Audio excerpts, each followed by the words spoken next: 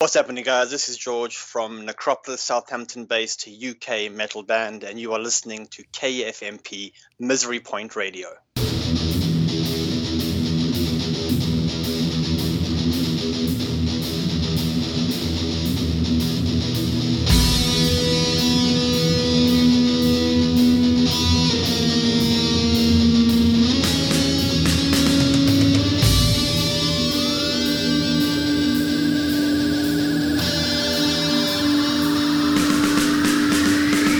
Welcome back, travelers. Thanks for joining me again on Misery Point Radio. I appreciate you risking life and limb to hang out with me here in the wasteland. I promise I won't squander the opportunity to brainwash the masses into helping me spread the NPR gospel and aid me in my continuing journey to purge the musical wasteland of all that doth suck. So listen up, minions. Today's sermon will definitely purge your corrupted ear holes and quite possibly cleanse your colon at the same time. It's like a twofer. Consider it a bonus for a job well done. You're welcome. Joining us today from the UK in the wasteland is my good friend George Van Buren, or GVB as I call him, from Southampton-based extreme metal band Necropolis. Now, I know what you're thinking. Goddamn, Mike, another act from the UK, and my answer to that is yes, bitches. What can I say? I get a lot of Misery Point Radio love from the UK, and there's more on the way, so suck it. Anyway, GVB and I had an awesome chat about Necropolis. We, of course, covered the origin of the band, specifically why he chose to be the solitary overlord rather than go the full lineup route. We also covered the evolution of his style and sound, his arsenal of instruments that he uses to create his dark masterpieces, and his upcoming album, Fallen Messiah, which is due out on September 30th, just a short couple of days away. Additionally, we went down a quick rabbit hole to discuss his other project, the Metal Maelstrom Coalition, and his partnership with the legendary Gary Groves, who was due to join us today, but sadly ran into a slight issue with the case of the Rona. And he had to take a rain check, so don't worry your ugly little heads, though. I'll be catching up with Gary real soon to talk in depth about the Metal Maelstrom Coalition, World Salvation, English football, and other random awesomeness. So, hang up on that Zoom call, get your hand out of your pants, and prepare your ear sphincters for a good rogering. Check it out. Hey, George, welcome to the show, brother. Thanks for being here. Glad we could finally make this happen. Thanks for having me. I really appreciate your time on this. Yeah, absolutely. And I want to give a quick shout out to my brother from another UK mother, Gary Groves, who was supposed to be here today, but unfortunately he got the fucking Rona, and so he's sitting home being a sick boy. So Gary, love you, brother, and we'll catch up again soon. So hope he's doing good out there. So I am, of course, a big fan of Necropolis, and I think you and I have talked about doing this for a while off and on, and I've been listening to your music and doing a little bit of homework. And so the more I hear, the more I want to hear. So before we dig into the kind of the meat and potatoes of what you're all about, let's get a little bit of background on you. So first and foremost, I know that you're over there in the UK, but you don't have a UK accent. Where are you from? I'm trying to pinpoint this. I am from South Africa. Oh. I moved over this way about 10 years ago. Okay. And what was the reason for the move? Just wanted some nice sunshine that the UK is known for? Two reasons, really. My wife was over here because she's English. And in a matter of about 2 months, I was attacked and stabbed 3 times. So I thought maybe it's time to sort of get away from that environment. You were attacked and stabbed 3 times in South Africa? Yeah, three different incidences over a span of about 2 or 3 months. Involving different people? Yeah, involving different people. You're just randomly walking down the road. People are stabbing you. I mean, I don't know. That's you joke about that, but that's actually one of the cases. I was walking home from gym, and randomly a guy came and pulled a knife, and he caught me in the shoulder. Just fucking random. That's just so bizarre. Yeah. It's all gang initiation, though. That's what it is. Is that what it is? Yeah, the area I lived in was quite like a slum area, high gang. So you said I got a GTFO, and and you GTFO'd. So that's crazy. Yeah. There you go, folks. Cool story about the reasons why to not live in the neighborhood that GVB used to live in South Africa. So now Now you said you're in the Southampton area in the UK, right? Where exactly is that? To put that in relation to somebody who's not familiar with the UK. Do you know where London is? I do know where London is. It's practically next door to me, but not really. It's nowhere near there. It's nowhere near London. Okay. It's basically on the southeast coast. Okay. But not too far up, sort of like almost central, almost, but not quite. So we consider southeast. Okay. Awesome. And so you've been there for quite some time now, but I assume that your musical journey as an artist probably started back in the days when you were a wee lad. Is that a correct assumption? That is a correct assumption, yeah. Yeah, so kind of tell us about, what got you into playing music and what were kind of some of those early bands that really got those musical juices flowing for you? So I wasn't always into metal. I originally came from quite a religious family, and metal was Satan's music. It's the typical stereotype, Sure. And something shifted in my folks, and they sort of fell out of the church scene and gave us a bit more leeway to what we were influenced by. And at that time, I heard Twist the Knife by Napalm Death. Oh. And I absolutely fell in love. I was like, oh my God, this stuff is absolutely amazing. And that sort of shaped my interest in the metal genre. And back then, I thought metal was metal. Little did I know you got grindcore and you got death metal and black metal. And, I won't go into the detail. And it sort of got progressively heavier. I started listening to things like Suicide Silence, Deicide, Infant Annihilator, Pig Destroyer, like really, really heavy stuff. Yeah. By that point, I was already playing guitar, but I couldn't play like them. I was like sort of Metallica, playing Metallica stuff. So I was like, well, let's start a band. Why not? So I got my brother involved. Yeah, why not? Got my brother involved. He was playing bass. I was in guitar. And we managed to, I can't remember how it happened. We got hold of a guy who could do death metal vocals. And we're like, hey, man, come join us. It'll be really cool. And he came around and he auditioned and we loved him. He loved us. We're like, sweet. And he knew a drummer. So that's sort of like clicked into place. And we formed a band called Neocon. It's Neocon, Neocon. I can't remember where the name came from. I think it was sort of one of those things where everyone had a couple of names in a hat. We shook the hat around, picked the first one, and that was the name to make it fair. And that went really well. That was around 2006, 2007. While with Neocon, we sort of developed more of a grindcore sound, like wall of sound, sort of, guttural vocals. And we were invited out to a charity festival over in Port Elizabeth in South Africa called Beck Van Die Baai, where we played and got a really good reception, really, really good reception, considering that all the other bands were already well known. They were signed by Witch Doctor Records and had their own things going on. And through that gig, the vocalist was headhunted by an Australian band whose name fails me now completely, but they were quite big at the time. But so he went over there, and the band sort of neutralized itself. The drummer sort of playing for a rock band. So my brother and I were like, well, we can't let this die. Let's try and start this up again. And it was a bit of a struggle. The industry when I was there, wasn't very big because of cultural differences and how they look at the metal scene, especially in the area where we were from, which is the Eastern Cape, East London, Port Elizabeth area. We got a couple of guys together, and we formed another band called Subliminal, but that never really took off. Really, we did a couple of like local gigs, and then there was terrible drama within the band, and it sort of fizzled out. Wait, hold on. Drama in a band? You're on crack. I know, right? That's crazy. I know, right? Unheard of. Absolutely unheard of.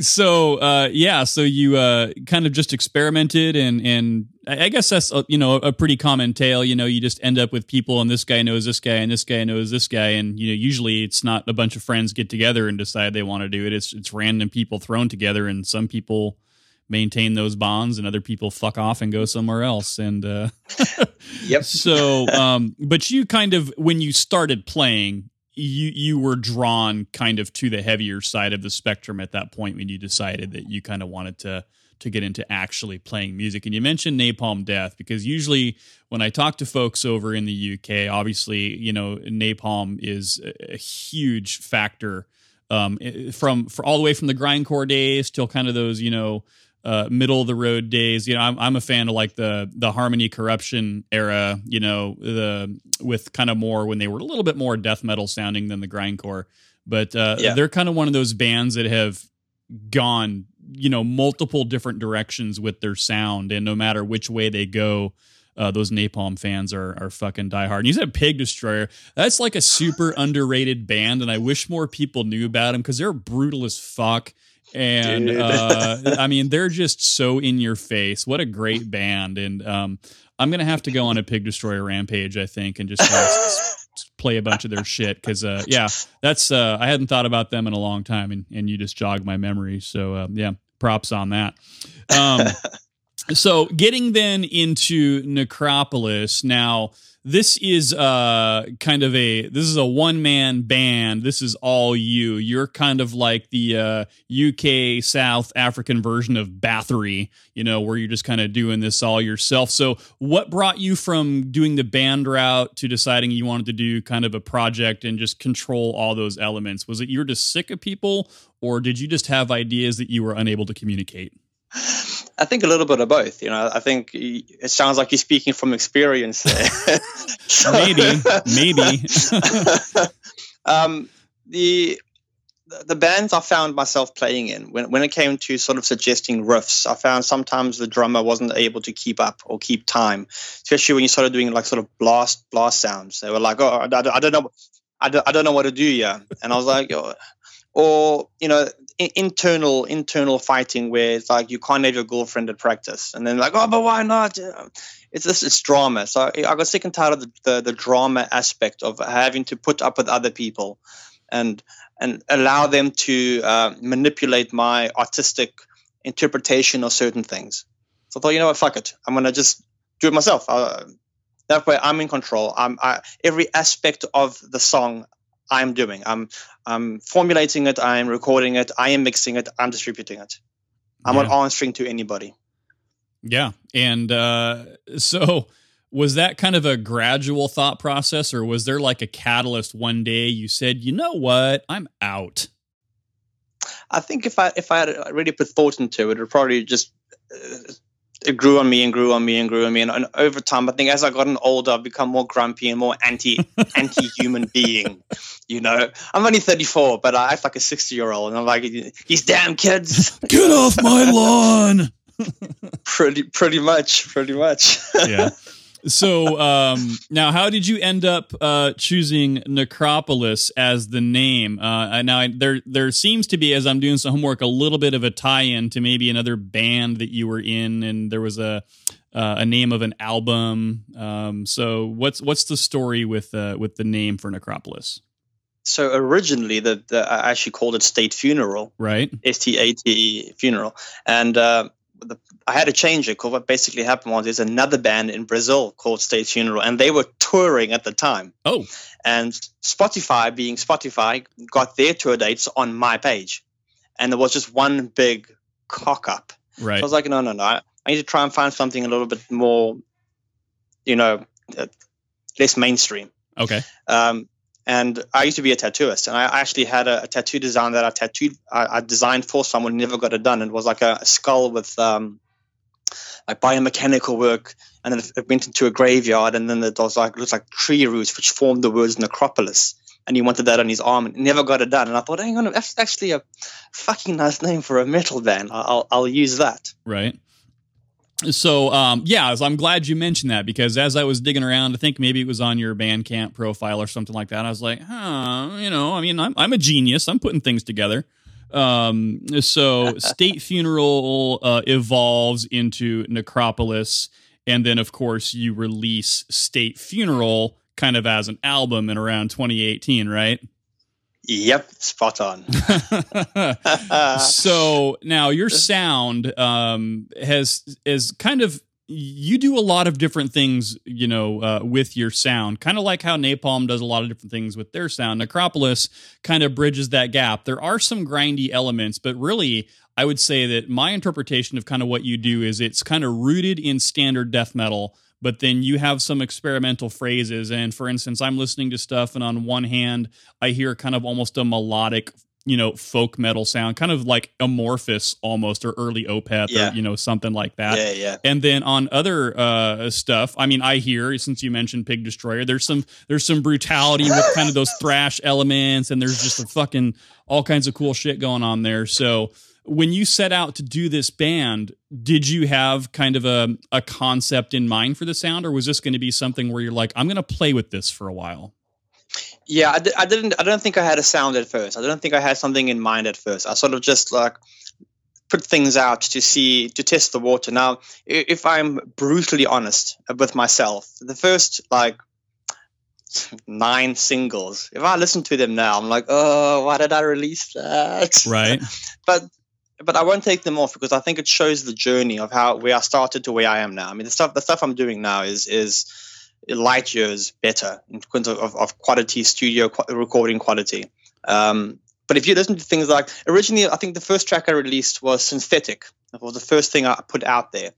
And it's got like a little, like a xylophone synth in the back. And it was really cool. And one of my mates was like, oh, it's very Marilyn Manson with like the croaky vocals. And I'm like, it isn't the sound I want to go for. I don't want to go for a Manson. I want to go for something more, a little bit heavier.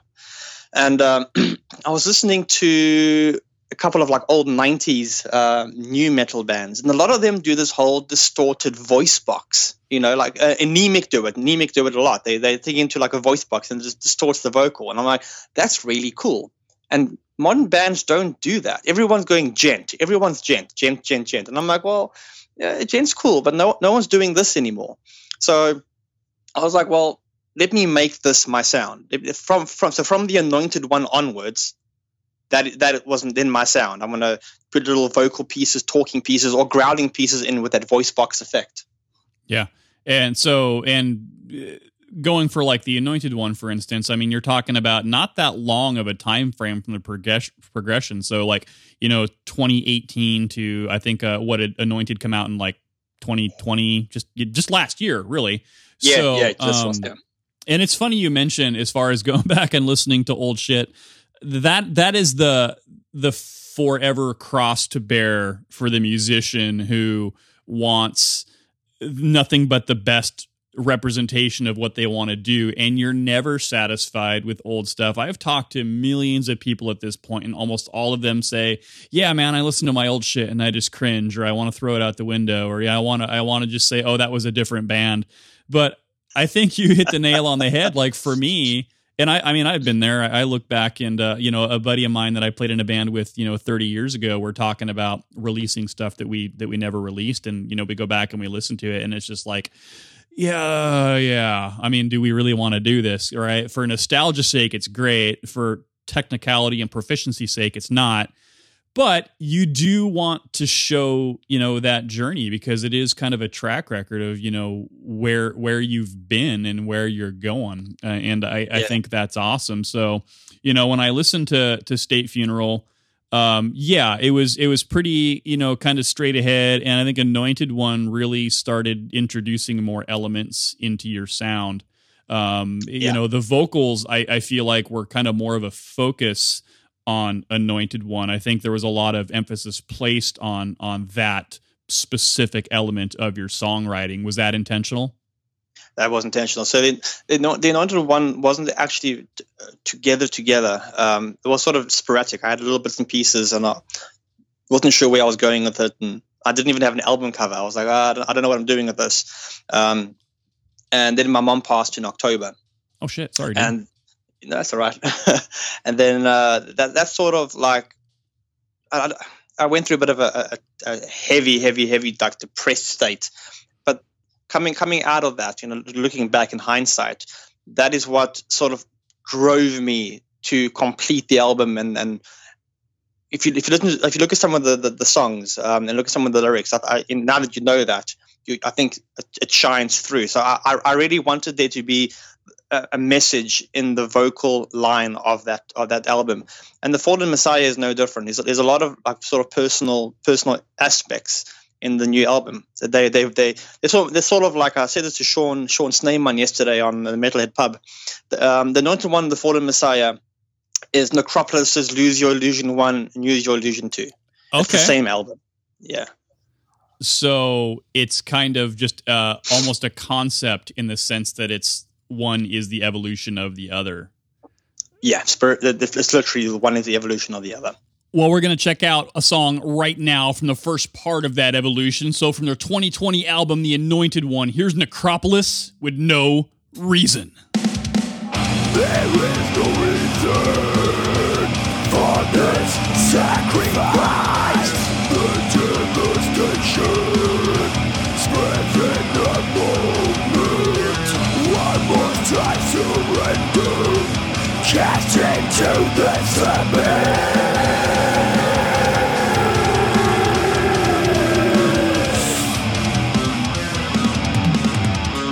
Close eyes, seal shut, hiding your insecurity.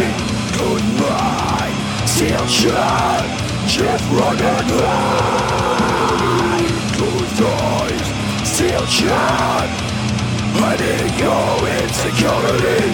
Close mind, seal shut, just run and hide.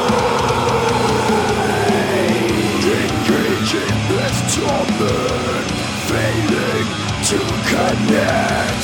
Battle into the noise, tormented till the day I die. Tormented till the day I die.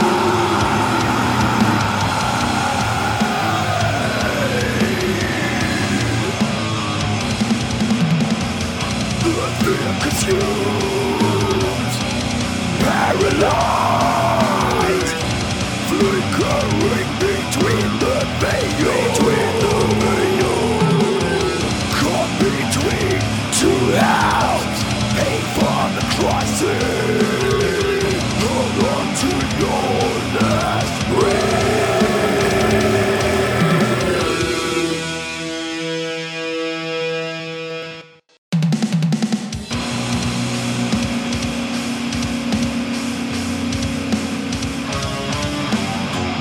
I have no reason for the sacrifice.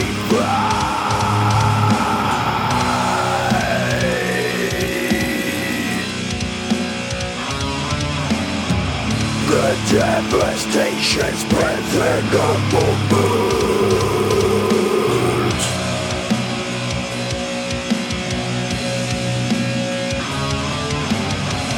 Caught between the veils.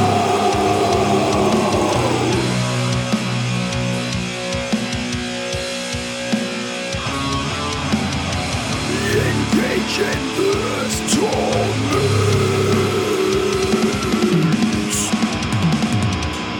I have no reason for this sacrifice. The devastation spreads in the moment. Why must I surrender? Cast into this abyss.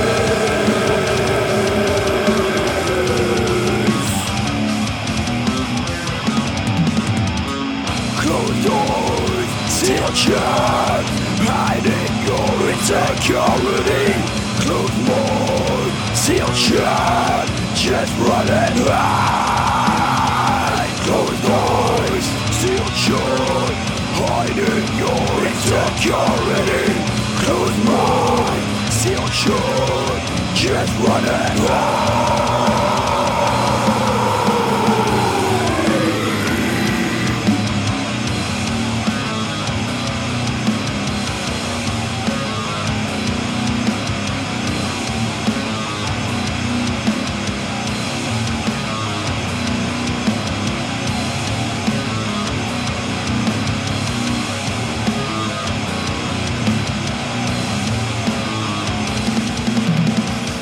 I have no reason for this sacrifice. The devastation within the moment. Why must I surrender? Cast into this abyss. Make me the martyr. Make me the martyr.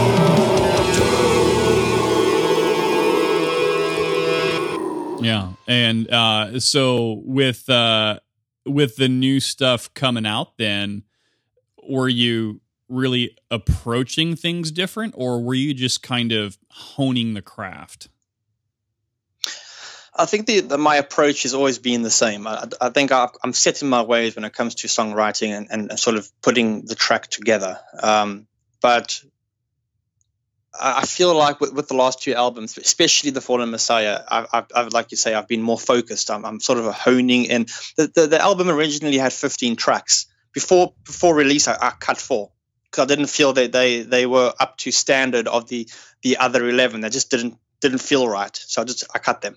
Okay. Well, that plus a 15-track album is that's a lot of stuff. I mean, that's a double LP right there, right? So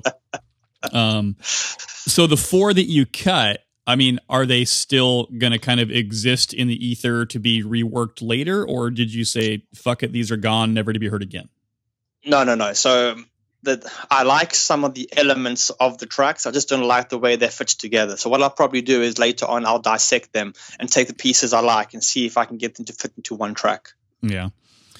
So with your new project, then this is slated to be coming out pretty soon, right? 5 days. 5 days. That's awesome. And so are you going to do like, premieres or, kind of any singles? What's the plan for the album launch? So I definitely want to put it onto Bandcamp. I think that's a must. I'm lagging a little bit behind. I need to put the Anointed One on there as well. Well, I wasn't going to say it, but yeah, it should all be there, right? It should, but it's not. I also have a Wix website, so all my stuff is on Wix website, sort of like a little domain which links anyone to all of my socials, my Instagram, my TikTok, the works. Right.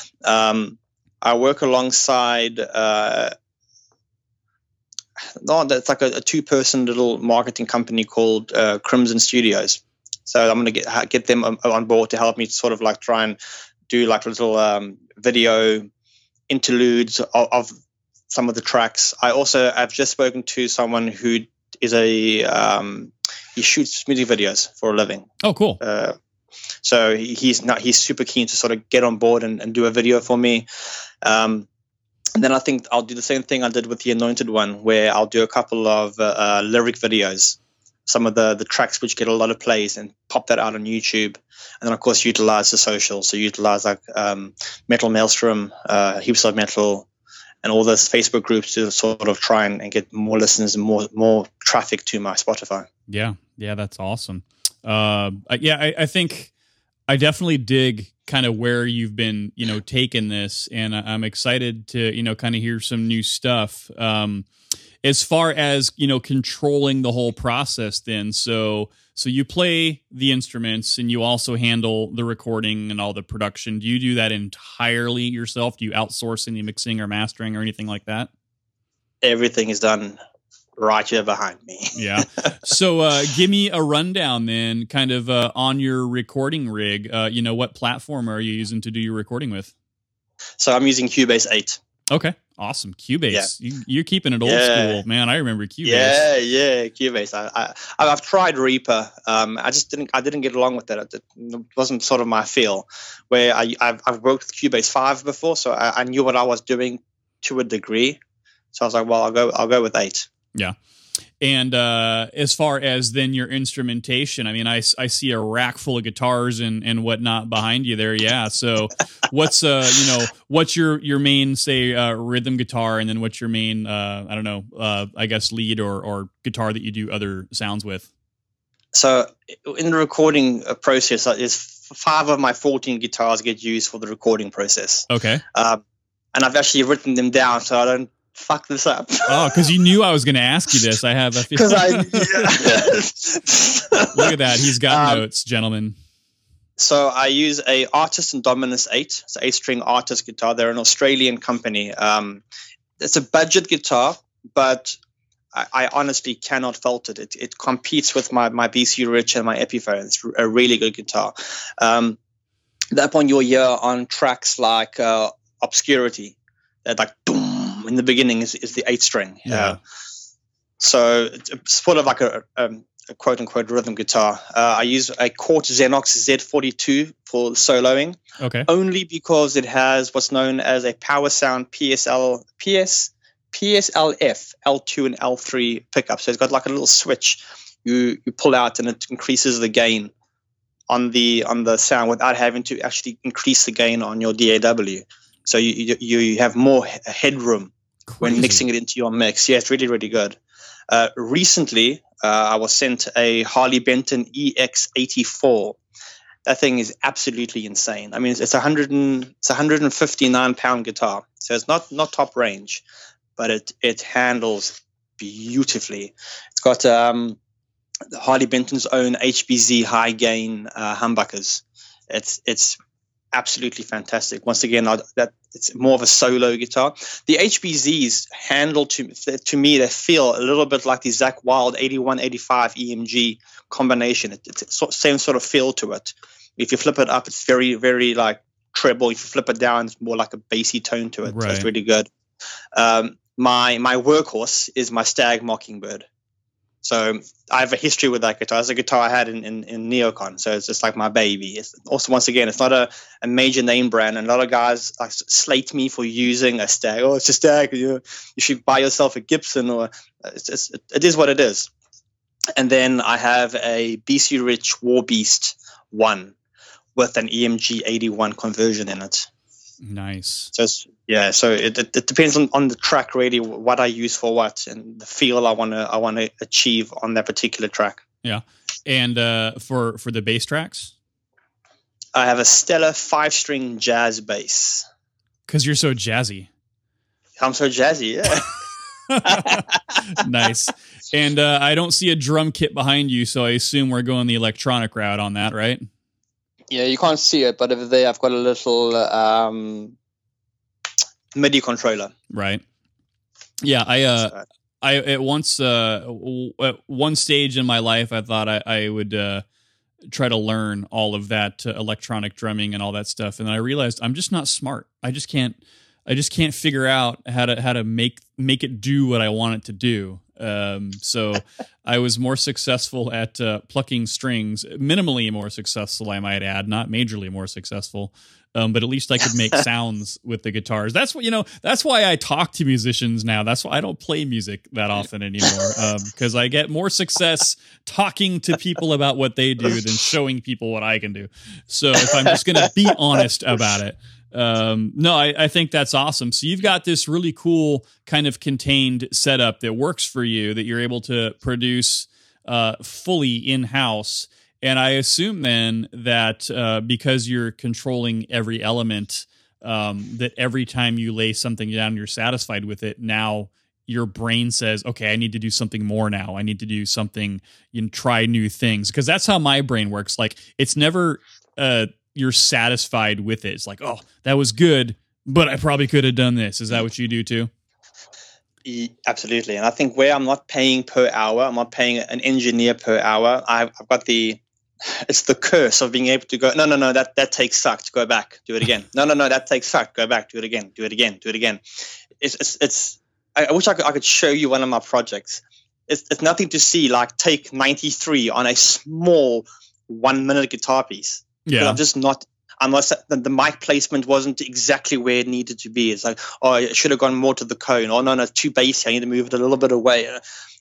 So, I think it's a bit of a curse, yeah. being in full control. Sure. Well, the other thing that I guess, though, when I think about people that are kind of working under the parameters that you're working under, there's one benefit to that, and that is the fact that as a kind of a solo artist, there isn't that, I guess, either the possibility or the desire to play out. So the COVID situation hasn't had the same effect on you from a musical production standpoint as, say, some other folks in our industry that have been a little bit more negatively impacted. You can just kind of sit there and still work at your pace, and then you don't have the other outside obligations and pressures of what's going on with shows, what's going on with merch, what's going on with this, what's going on with that.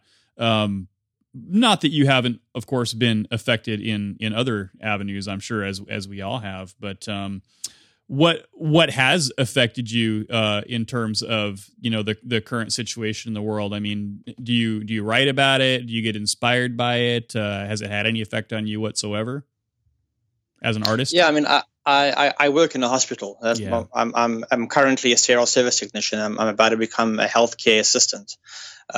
So, in our hospital where I work is the main place for the COVID patients. So we were the hub. Shit. It was at one point we had 152 patients positive. Yeah, it was absolutely terrible. I mean, working in an environment like that, as somebody who is immunosuppressed, I have an underlying health condition which makes me immunosuppressed. It causes a lot of anxiety, it causes a lot of stress, and it causes a lot of depression. Sure, loads. COVID was also one of the reasons why I couldn't fly out to South Africa when my mom passed to go to the funeral. And that also had like an impact on that. So COVID has definitely affected me. From a musical standing, not so much really. If anything, it's given me more streams. Where people weren't able to go out and listen to live music, they're sort of reverting to YouTube and Spotify, and so my streams sort of doubled over the lockdowns. So being a solo artist, not having to worry about those shows, just focusing on getting my links out to people, sort of really helped me grow as an artist. Yeah. And, you know, thinking about it as well, kind of bringing this back home, since we're, you know, talking about COVID, kind of reminds me of Gary. And then you have another project, which is working with other people, which is, of course, the Metal Maelstrom Coalition. And so that being said, you're all working from various places, right? So still, you kind of get that almost band vibe off of it, that you have other contributions and stuff, but you still get to kind of sit there in your cozy little master suite that you've got going on. So now we're going to talk to Gary pretty in depth about MMC on another show, but let's get a little bit of a Cliff Notes version here. So how did you get involved with him in that project? I'll make a long story short. Yeah. So Gary found Necropolis and contacted me. We started having back and forth chats, and then he made me an admin of his page on Facebook, right. Metal Maelstrom. And in the admin group one day, I was like, you know, it would be cool if we got a couple of guys from other bands and we do like a coalition. Yeah. And Gary was like, oh my God, only if I can play bass for it.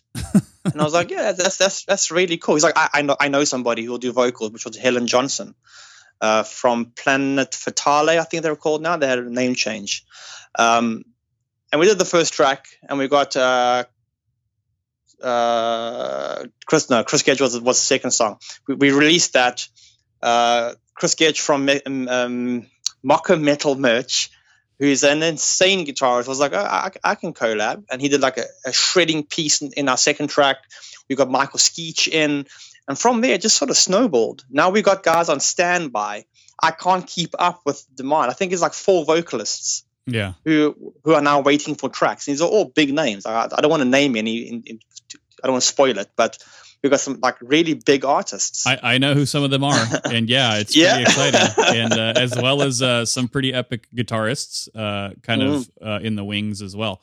So now, as far as how this differs from the production side of you doing Necropolis and then you working with this, are you kind of laying down foundations and giving the guests musicians kind of directives on this, or is this something you say, hey guys, bring what you want and then I'll make it work? Yeah, so it's nothing worse than being stifled as an artist. Right. So what I do is we now have the drummer from 13th Sign as our official drummer. Mr. Lloyd Stringer, who is man, that 13th Sign. I'm gonna go down a rabbit hole for a minute. I fucking love this band. These guys have become one of my favorite bands out there. And God, they just go listen to 13th Sign. I'm telling you, these guys just kick some serious fucking ass. And so I had those guys on, a couple of times. And so huge fan. So when I heard about Lloyd being involved with that, I just thought that was absolutely epic. So yeah. Anyways, so continue. what I do is I will do like a simple beat. I'll record my guitar piece over that beat, and then I'll send him the mix, and I'll send him the isolated guitar track. And then basically he does what he wants to do with that. I've got no say in what he does. He's the drummer, I'm not. Right. Then he sends it back to me. I mix it in. That goes to Gary. Gary lays the bass, comes back to me. I mix that in. Then we send that to a vocalist. They've got complete say over what the lyrics are going to be, the title of the song, the pace, all that. They are in charge. Comes back to me. I assemble it, and then we send it out. Yeah. How long does that process take to, say, do one song? About 2 months. Okay. Yeah. Oh, there's a lot of schedules and a lot of different time zones and, a lot of things going on here. So I know that you're sending stuff over to the US, for work over this way as well. So, that's pretty cool. So within a couple of months, you get a song put together. Is there a plan to do like an album or anything? Or is this just kind of random one-offs that are just going to go on forever? Gary and I were talking about an album now quite recently. So it's in the works. I just need to try and figure out the logistics, because what we would need to do is we would need to get, let's say we do 12 songs. We would need to get 12 vocalists who are willing, 12 lead guitarists who are willing, and then sort of, do the process of guitars to everyone that needs to go to, and then sort of try and get the time frames the same. Because the last thing you want to do is 12 songs, 2 months a song, to wait 24 months to release your album. You want to try and get it out within sort of a 12 to 13 month time frame. Sure. So logistically, I'll have to sort of like take a good long hard look at it. You take a good hard look at that, and also maybe cut your production time from 2 months to 1 month, which is tough to do if there's other people involved that are, and some of the folks that right now shall remain nameless. Let's just say that they're busy people because they're doing some of their own epic projects. Awesome. Well, I think MMC I think is a great concept born out of a great partnership between you and Gary. Having Lloyd come on just kind of sweetens the pot. And I think that when people hear some of this new stuff that's coming out, it's just going to blow their minds. So, and the stuff that you guys have already released is also epic. And what is also cool is this is kind of like we'll call this like a super group almost, because the people that are coming on are obviously established and some underground stuff as well, but every song sounds different, which is cool. But there still is a cohesive, so for instance, like the backbone, I guess the back line of the band still has that really kind of driving sound to it, and that's kind of the one area of continuity. But then different vocals, different lead guitar styles. So I think the three of you guys kind of having the core of the band is what's going to help keep it consistent and still identifiable. So I can't wait to hear more about that. So now getting back to Necropolis. So you release in 5 days. Are you 5 days. Are you ready to let your baby go? I mean, is this something that you're full on, like, it's time to do this? Yeah, I think so. The last two, like I said earlier, the last two albums come from a very personal place, and I think getting this particular album out there, and people I've sent it to already, sort of the response to it has helped me grow as an individual. I think it's time that it gets wings and it fucks off. And then so fuck off, move on to something else, right? That's kind of that's the nature of the beast. So what should folks expect out of Fallen Messiah? A different sound. Okay. different sound. It's more along the lines of, so if you've listened to the Anointed one, it's more along the lines of tracks like No Reason. It's got that sort of feel to it, but with the voice box vocals in between. It touches on some very sensitive topics. It touches on things like taking your own life. It touches on mental illness. So I think listeners should go into it with an open mind and, just let the lyrics and music take them to the place where it was written from, so that they can experience the fullness of what's being said in the tracks. Yeah, and I think that's a great point to make, is I know a lot of times when people listen to music, people listen for different reasons, that they are attracted to certain elements over other elements. Some might like the guitar music, some might like the drums, some might like the overall feel. I think what I'm hearing from you is that's a key element, but really you need to pay attention, if you can, to what's being said, the themes and the topics of the song that are deeply personal for you are what help drive kind of your creative elements that you bring to the table. And so we don't want to miss those messages. So definitely check out their lyrical content. Check out, all the cool things that make up the core of these Necropolis songs, guys. And I think that you'll be blown away, as I continue to be. So one more time there, GVB, how do people listen to Fallen Messiah when it hits the airwaves? So I will be popping it onto my Bandcamp. Okay. I promise. On release day, so on the 30th, I'll be popping that onto my Bandcamp. Other than that, you can catch it on Spotify, Deezer, Apple, Amazon, basically any digital platform. Literally any digital platform. You can also find it on Facebook. You can find it on TikTok.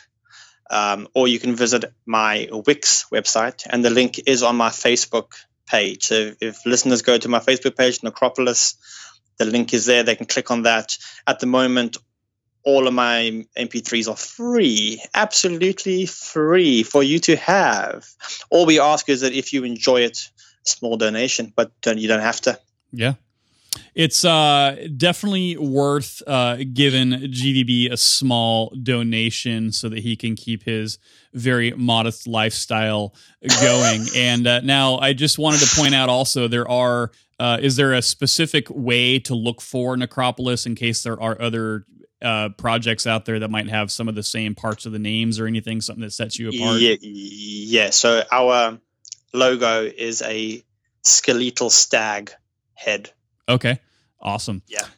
As well it should be, because that's exactly. when I think of you, that's exactly the image that pops into my head. So, well, hey man, this has been awesome. I appreciate you coming on. You can always count on myself and Misery Point Radio to support you. We'll be playing your stuff pretty heavy when it hits the world, and of course, open door for you anytime you want to come back on, talk random shit or whatever. Always a welcome spot for you here, man. That's amazing. I really appreciate your time, man. It's been absolutely great. Yeah. So, ladies and gentlemen, George Van Buren, Necropolis, Metal Maelstrom Coalition. Check it out. We'll talk to him again very soon. Thank you, brother. See you, buddy. And thanks, of course, to all of you out there in radio and podcast land for hanging out in the wasteland. And now we're going to close this out with one more song. So here it is, a sneak peek from Necropolis off their upcoming album, Fallen Messiah, due out September 30th. This one's called Obscurity.